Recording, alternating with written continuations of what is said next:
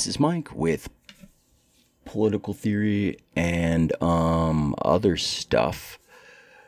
Today's episode is, if not the first, one of the first episodes we recorded. The edits are rough. Sound quality is not ideal. Paul is really, really good at trailing off as he talks. He's really, really good at trailing off at the end of his sentences. He just loses steam. It's like the opposite of the little engine that could. So I guess the little engine that couldn't or can't. That sounds sad. But we also do some rambling too, so that's good. And although all those things are true, we have a really good time. There is a word of the day, so look for it. We leave that sort of stuff in there because we want it to be clear that we are learning as we go, and I don't think people should be ashamed of learning. I think it's a good thing. The rambling is next level. The cuts are rough. Paul trails off. The audio quality is not the best, but the article kills. And, I think we say some interesting stuff about it. I hope that y'all enjoy the episode. Let's talk about this Between the Devil and the Green New Deal article by Jasper Burns, which came out 4/25 of 2019. Is a picture from space of the Bayan Obo mine in China, where currently 70% of the world's rare earth minerals are extracted and refined. That coming straight from the article. And basically the tagline and point of this article is that we cannot legislate and spend our way out of catastrophic global warming, which I agree with wholeheartedly. So what this article to me covers a lot of is just the pitfalls of any sort of environmental proposal that relies on capitalism as the societal foundation for whatever energy source that we require at this point. So just to meet the demands of the proposed Green New Deal, I think when this article was written, maybe it had some more legs behind it than it currently does. To me right now, the Green New Deal is like an idealistic proposal, or is viewed as an idealistic proposal in America that will probably be pretty hard to push through with our current economic state. But to meet the demands of the Green New Deal, which proposes to convert the U.S. economy to zero emissions renewable power by 2030, there will be a lot more of these mines gouged into the crust of the earth. That's because nearly every renewable energy source depends upon non-renewable and frequently hard to access minerals. Solar panels use indium, turbines use neodymium, batteries use lithium, and all require kilotons of steel, tin, silver, and copper. The renewable energy supply chain is a complicated hopscotch around the periodic table and around the world. To make a high-capacity solar panel, one might need copper, atomic number 29 from Chile, indium 49 from Australia, gallium 31 from China, and selenium 34 from Germany. Many of the most efficient direct drive wind turbines require a couple pounds of the rare earth metal neodymium, and I'm so sorry, I don't know if I'm pronouncing these words even close to correct. And there's 140 pounds of lithium in each Tesla. I think that's a pretty decent place to stop, just to talk about kind of the impact of what all of that means. So, not only are these things super destructive to pull out of the ground, destructive to the areas around them, destructive to the people that have to participate in that sort of work. Also, with those materials being that spread out around the world, it's not like we're going to make an instant jump to renewable energy everywhere. So the fossil fuel expenditure just to get these items to where they need to be manufactured, on top of all of, the fossil fuel requirements to mine them, seems pretty daunting to me. And obviously, these aren't a one-time make thing, like you make them and then everybody's going to have the same solar panel for the rest of their life. Or even with the concept of planned obsolescence and the current corporations view most consumers, target goal with most products in my head, from my anecdotal experience these days, has strayed far away from like lifetime guarantees and this product will get you through for, until you're dead. More has to now we're like, well, every 2 years, shit, dude, these solar panels are twice as good. And shit, dude, this battery stores 50% more energy. Obviously, I have to rebuy them. Brings up a whole other thing that I'm sure we'll get into. But just then what do you do with all of this fucking rare earth trash? Some of it I'm sure can be recycled, but at what cost is that as well? The article then covers a lot of kind of just the downfalls of mining, like how terrible it is to mine. The next section, I'll pick out some, they refer to this kind of large mine in a French company town, Germinal. It's capped with coal burning smokestacks, and the mine is both maze and minotaur all in one, crouching like some evil beast at the bottom of its lair, puffing and panting in increasingly slow, deep bursts, as if it were struggling to digest its meal of human flesh. Monsters are products of the earth in classical mythology, children of Gaia, born from the caves and hunted down by a cruel race of civilizing sky gods. But in capitalism, what's monstrous is earth is animated by those civilizing energies. In exchange for these terrestrial treasures used to power trains, ships, and factories, a whole class of people is thrown into the pits. The warming earth teems with such monsters of our own making, monsters of drought and migration, famine, and storm. And renewable energy is no refuge, really, which I think is kind of the thesis. Yeah, the thesis. And I have an internal panic when I think about these things, because I feel like our society as a whole, and when I say our, I'm always referring to the United States and or the places that I've lived in the United States. I feel like we view this as like a saving grace. Like as long as we can get to this New Deal, we're going to be fine. If we can reach this step, then all these catastrophic things that we have caused in the last 100 years, we can start to move away from that. And I think this article really does a great job demonstrating like things will be better. But to say that this is a fix to the problems that the current industrial society causes would be a great exaggeration. And I'm going to reference a conversation we had outside of this forum, but like you said, it's a stopgap, really. Like we can't depend on this Green New Deal to pull us into 500 years into the future of successful human societies where, we're drinking clean water and fucking everybody has enough food to eat and shit.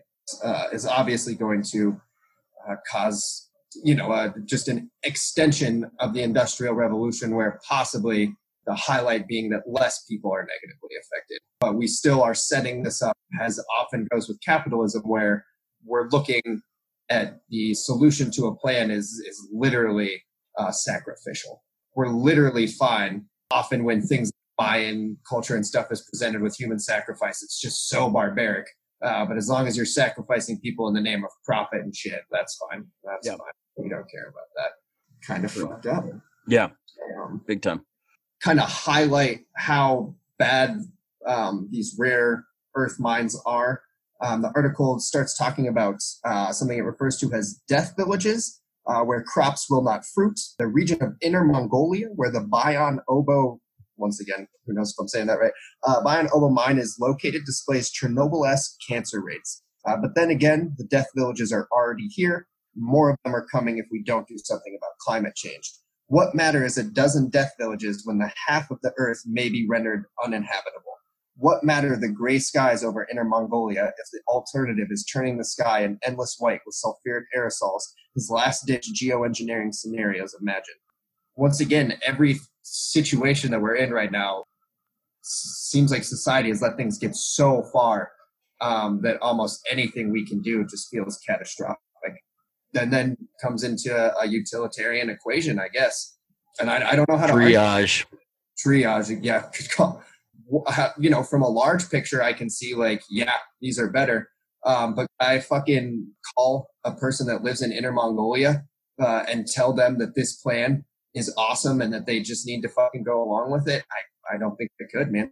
I really don't. I don't think I could look another human being in the eye and be like, your sacrifice will be worth it. I will be fucking browsing Wikipedia articles like a boss because of you. I really appreciate that. Don't worry. We'll make a podcast about you. Don't worry. We've got you covered. God damn it. I know. It's so crazy.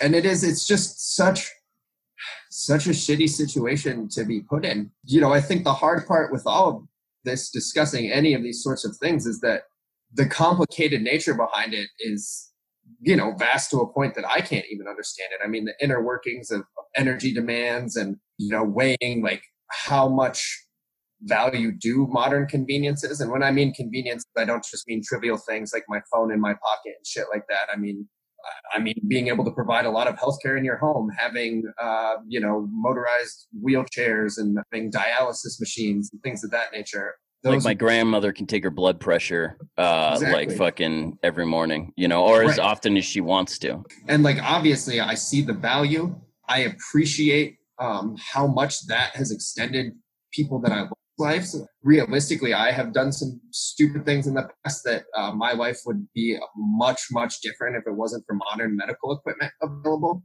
You know, if I couldn't have had surgery on my and all that sort of stuff, I'd be a gimp today. You know, I have an unbelievable appreciation for all of those things. And then I guess for me, the other side is like, I've only been talking about humans. I personally feel the natural world has not gained anything from these interactions. And then kind of skips into, you know, we've talked about the death villages. We've talked about the Green New Deal's goal of 2030. So talk about like that goal is already not achievable because we haven't started any of this stuff. It says it's not clear we can even get enough of this stuff out of the ground. However, given the time frame, zero emissions 2030 would mean mines producing now, not in 5 or 10 years. The race to bring new supply online is likely to be ugly in more ways than one, as slipshod producers cash in on the price bonanza, cutting every corner and setting up mines that are dangerous, unhealthy, and not particularly green. Mines require a massive outlay of investment up front, and they typically feature low return on investment, except during the sort of commodity boom we can expect a Green New Deal to produce. It can be a decade or more before the sources are developed and another decade before they turn a profit. That is also just filled with a crazy amount of shit. I'm in a tangent a little bit, but one thing it makes me think of that's not explicitly talked about there, you know, obviously this highlights a mine in China. One aspect of this is like coal mines are fucking garbage and shitty no matter where. But I would say that a coal mine in Germany and a coal mine in the US probably a lot safer to work in than a coal mine in China or coal mine in Mongolia. You know, let's look at the death rates in them. Yeah. To my knowledge, a lot of this rare earth will be centered in places that don't have any sort of labor regulations. So the cost will be, I think, a lot higher than we can even picture as Americans in this day and age. As far as like environmental degradation and loss of human life. Yeah, there will be no environmental panels. I would assume there won't be environmental panels and like strict regulations that these people have to go through, especially, hopefully I'm wrong, but I would be willing to bet that a lot of people who start these mines won't be doing it out of like altruistic good, like, holy shit, we need to get Green New Deal started. It will be done out of, holy shit, I can make a lot of money on this pretty quick. That's not usually a good result. The counting emissions within national boundaries, in other words, is like counting. Oh, okay. So this is just like how national boundaries don't matter. We're talking about like pollution isn't going to be like, holy fuck, dude, we've reached the Chinese border. Really need to slow down. Get permission to enter Russia. So we're just going to chill here for a bit till we get our visas in line and shit. That's a great point. And this is actually one of the things our boy Destiny brings up, is how oftentimes the pollution produced in one area doesn't impact that area. It's like the area downstream or the area downwind or whatever. How that makes this even more challenging, because it's not always like the community that creates the pollution is the community most impacted by it. Right. And yeah, it just also brings up the point, like, I think, yeah, exactly what we were just saying. Like the US hitting carbon emission goals at the cost of India and China, you know, fucking going the exact opposite way with carbon emission goals is not a net positive. Unfortunately, nationalism seems to be one of those fucking things that is just ingrained into a bunch of fucking people that I find reasonable in a lot of other capacities, I guess. Just going on, Consolidating Scientific Opinion, the most recent Intergovernmental Panel on Climate Change report projects that biofuels are going to be used in these cases. for construction, for industry, and for transport, wherever motors can't be easily electrified. Biofuels put carbon into the air, but it's carbon that was already absorbed by growing plants, so the net emissions are zero. The problem is that growing biofuels requires land otherwise devoted to crops or carbon-absorbing wilderness. They are among the least dense of power sources. You would need a dozen acres to fill the tank of a single intercontinental jet. Emissions are only the most prominent aspect of a broader ecological crisis. Human habitation, pasture, and industry branching through the remaining wilderness in the most profligate and destructive manner has sent shockwaves through the plant and animal kingdoms. I think we already talked about a little bit of this. I jumped the gun, so I do apologize about that. And it also answered one of the questions that I brought up earlier. I swear I read this article. My memory is shit, I guess. My thing of using, fossil fuels, obviously they are suggesting they use biofuels, but then there's also a whole other issue that that we haven't talked about yet, which is obviously agriculture is generally not easy on the environment either, especially with current agricultural methods. And once again, I'm making a lot of assumptions, but I doubt that we will be farming in a sustainable with soil rotation, sustainable with water sources. It's another thing that hammers to me that fuck, dude, we've gotten ourselves into a mess that is maybe not cleanable with any societal structure that we currently have going on, to my knowledge. Emissions, I forgot about this, but this is important. Emissions are only the most prominent aspect of a broader ecological crisis. It goes on to say human habitation. This is just so important to me. It is just forgotten that, or at least I often overlook the fact that it's not just the CO2 emissions. Yeah. And, I think our background of where we grew up, the mountains of Colorado, you can be in what you think is the middle of fucking nature and then still very vividly see the impacts that even small mines have 100 to 150 years later, Mm-hmm. Yeah. There are rivers near where we grew up that still are not habitable by fish and things of that nature due to mine runoff. Coloration is still off, obviously not suitable for life. And that was in comparison to today, very primitive mining technology. The extent to which we can fuck up the environment has increased quite a bit since it was a 5-person mine in the mountains of Colorado or whatever. Yeah, we are, once again, it seems like this is presenting obviously our current lifestyles are not only sacrificing individuals alive today, but it is sacrificing future individuals as well. We are setting up future generations, in my opinion, for quite a fucking shit show. They're just going to have to deal with it. And obviously these rare earth mines, for anywhere that they are set up, it's not like it's going to be 20 years after the mine shuts off, everything's going to be back to normal. The mass die-off of insects, with populations decreasing by 4/5 in some areas, is one part of this. The insect world is very poorly understood, but scientists suspect these die-offs and extinction events are only partially attributable to climate change, with human land use and pesticides a major culprit.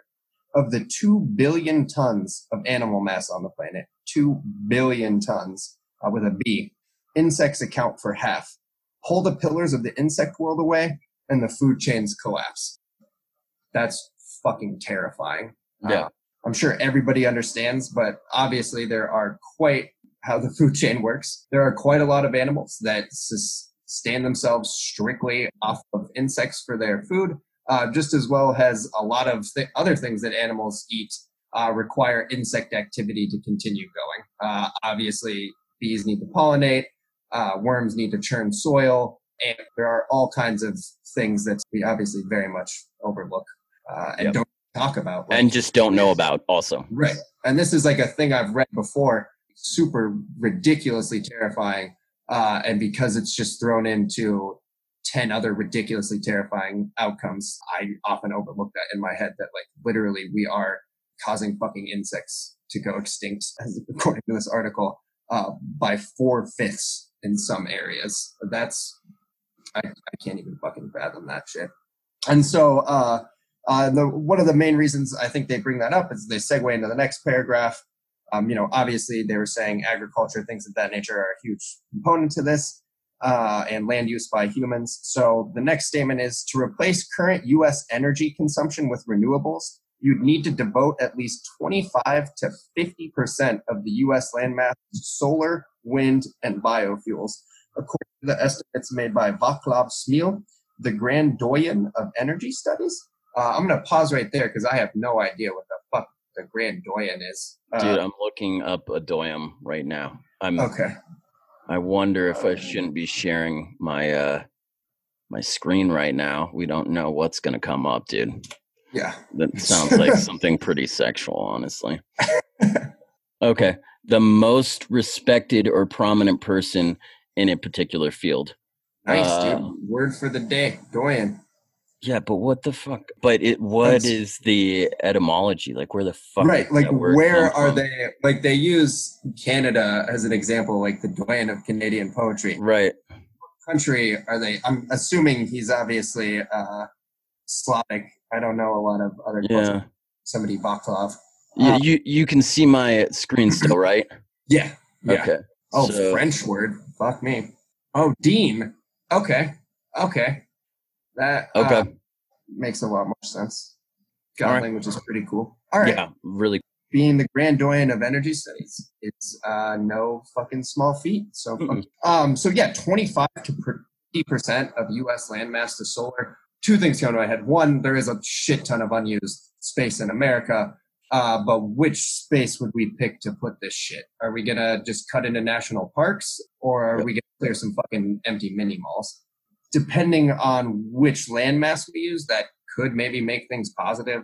And then the other thing is with that 25 to 50%, they bring up solar, wind, and biofuels. Those are radically different ways the land are used. On windmills, we know Donald Trump is very upset by windmills, but I think you could probably keep a lot of functioning things around a windmill farm. I bet you could still complete agriculture around a windmill farm. This is also anecdotal, but my sister says she lives near a few windmills, and she says for some reason the cows really like to congregate underneath it. The grass is like a more vibrant color underneath it, which is maybe why the cows are attracted to it. Yeah. Obviously, solar panels, I think, would make the land pretty unusable for anything but solar panels, just due to the fact that they're from what I have seen, the solar panels I've seen are pretty low to the ground. But also the places that I've seen them generally seem to be fairly deserty areas, which obviously I think would be pretty ideal for that. And then biofuels would obviously require a much more extensive use of the land. I think you could probably put solar panels in fucking Death Valley in California and not change shit.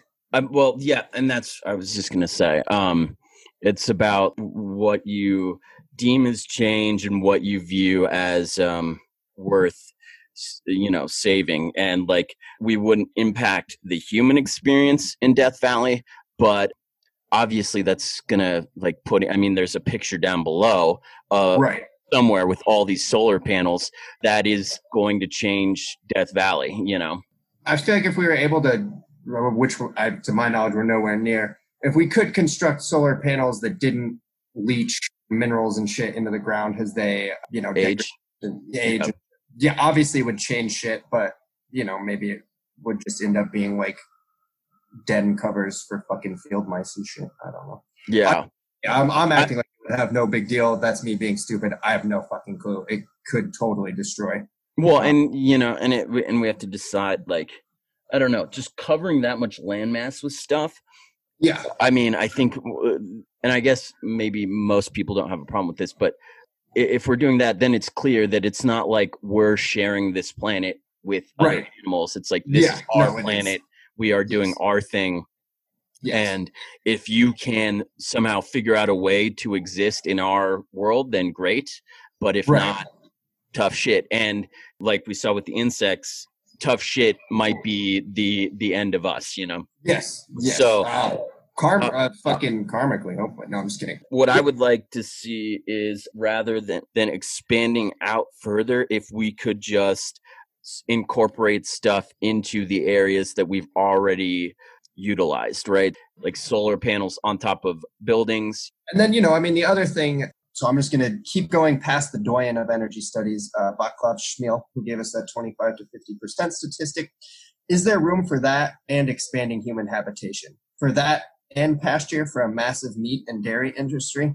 For that and the forest we'd need to take carbon out of the air? Not if capitalism keeps doing the thing which it can't not keep doing: grow. The law of capitalism is the law of more. More energy, more stuff, more materials. It introduces efficiencies only to more effectively despoil the planet. There is no solution to the climate crisis which leaves capitalism's compulsions to growth intact. And this is what the Green New Deal, a term coined by that oily neoliberal Thomas Friedman, doesn't address. It thinks you can keep capitalism, keep growth, but remove the deleterious consequences. The death villages are here to tell you that you can't. No roses will bloom on that bush. That is just like perfect. We ended the recording kind of suddenly there, so I wanted to do a quick outro just saying that we enjoyed the article, obviously. As I talked about in the intro, there's some rambling, trailing off. There's not the best sound quality here, but obviously we had a good time with the article, and we hope that you all enjoyed it as well. Thank you.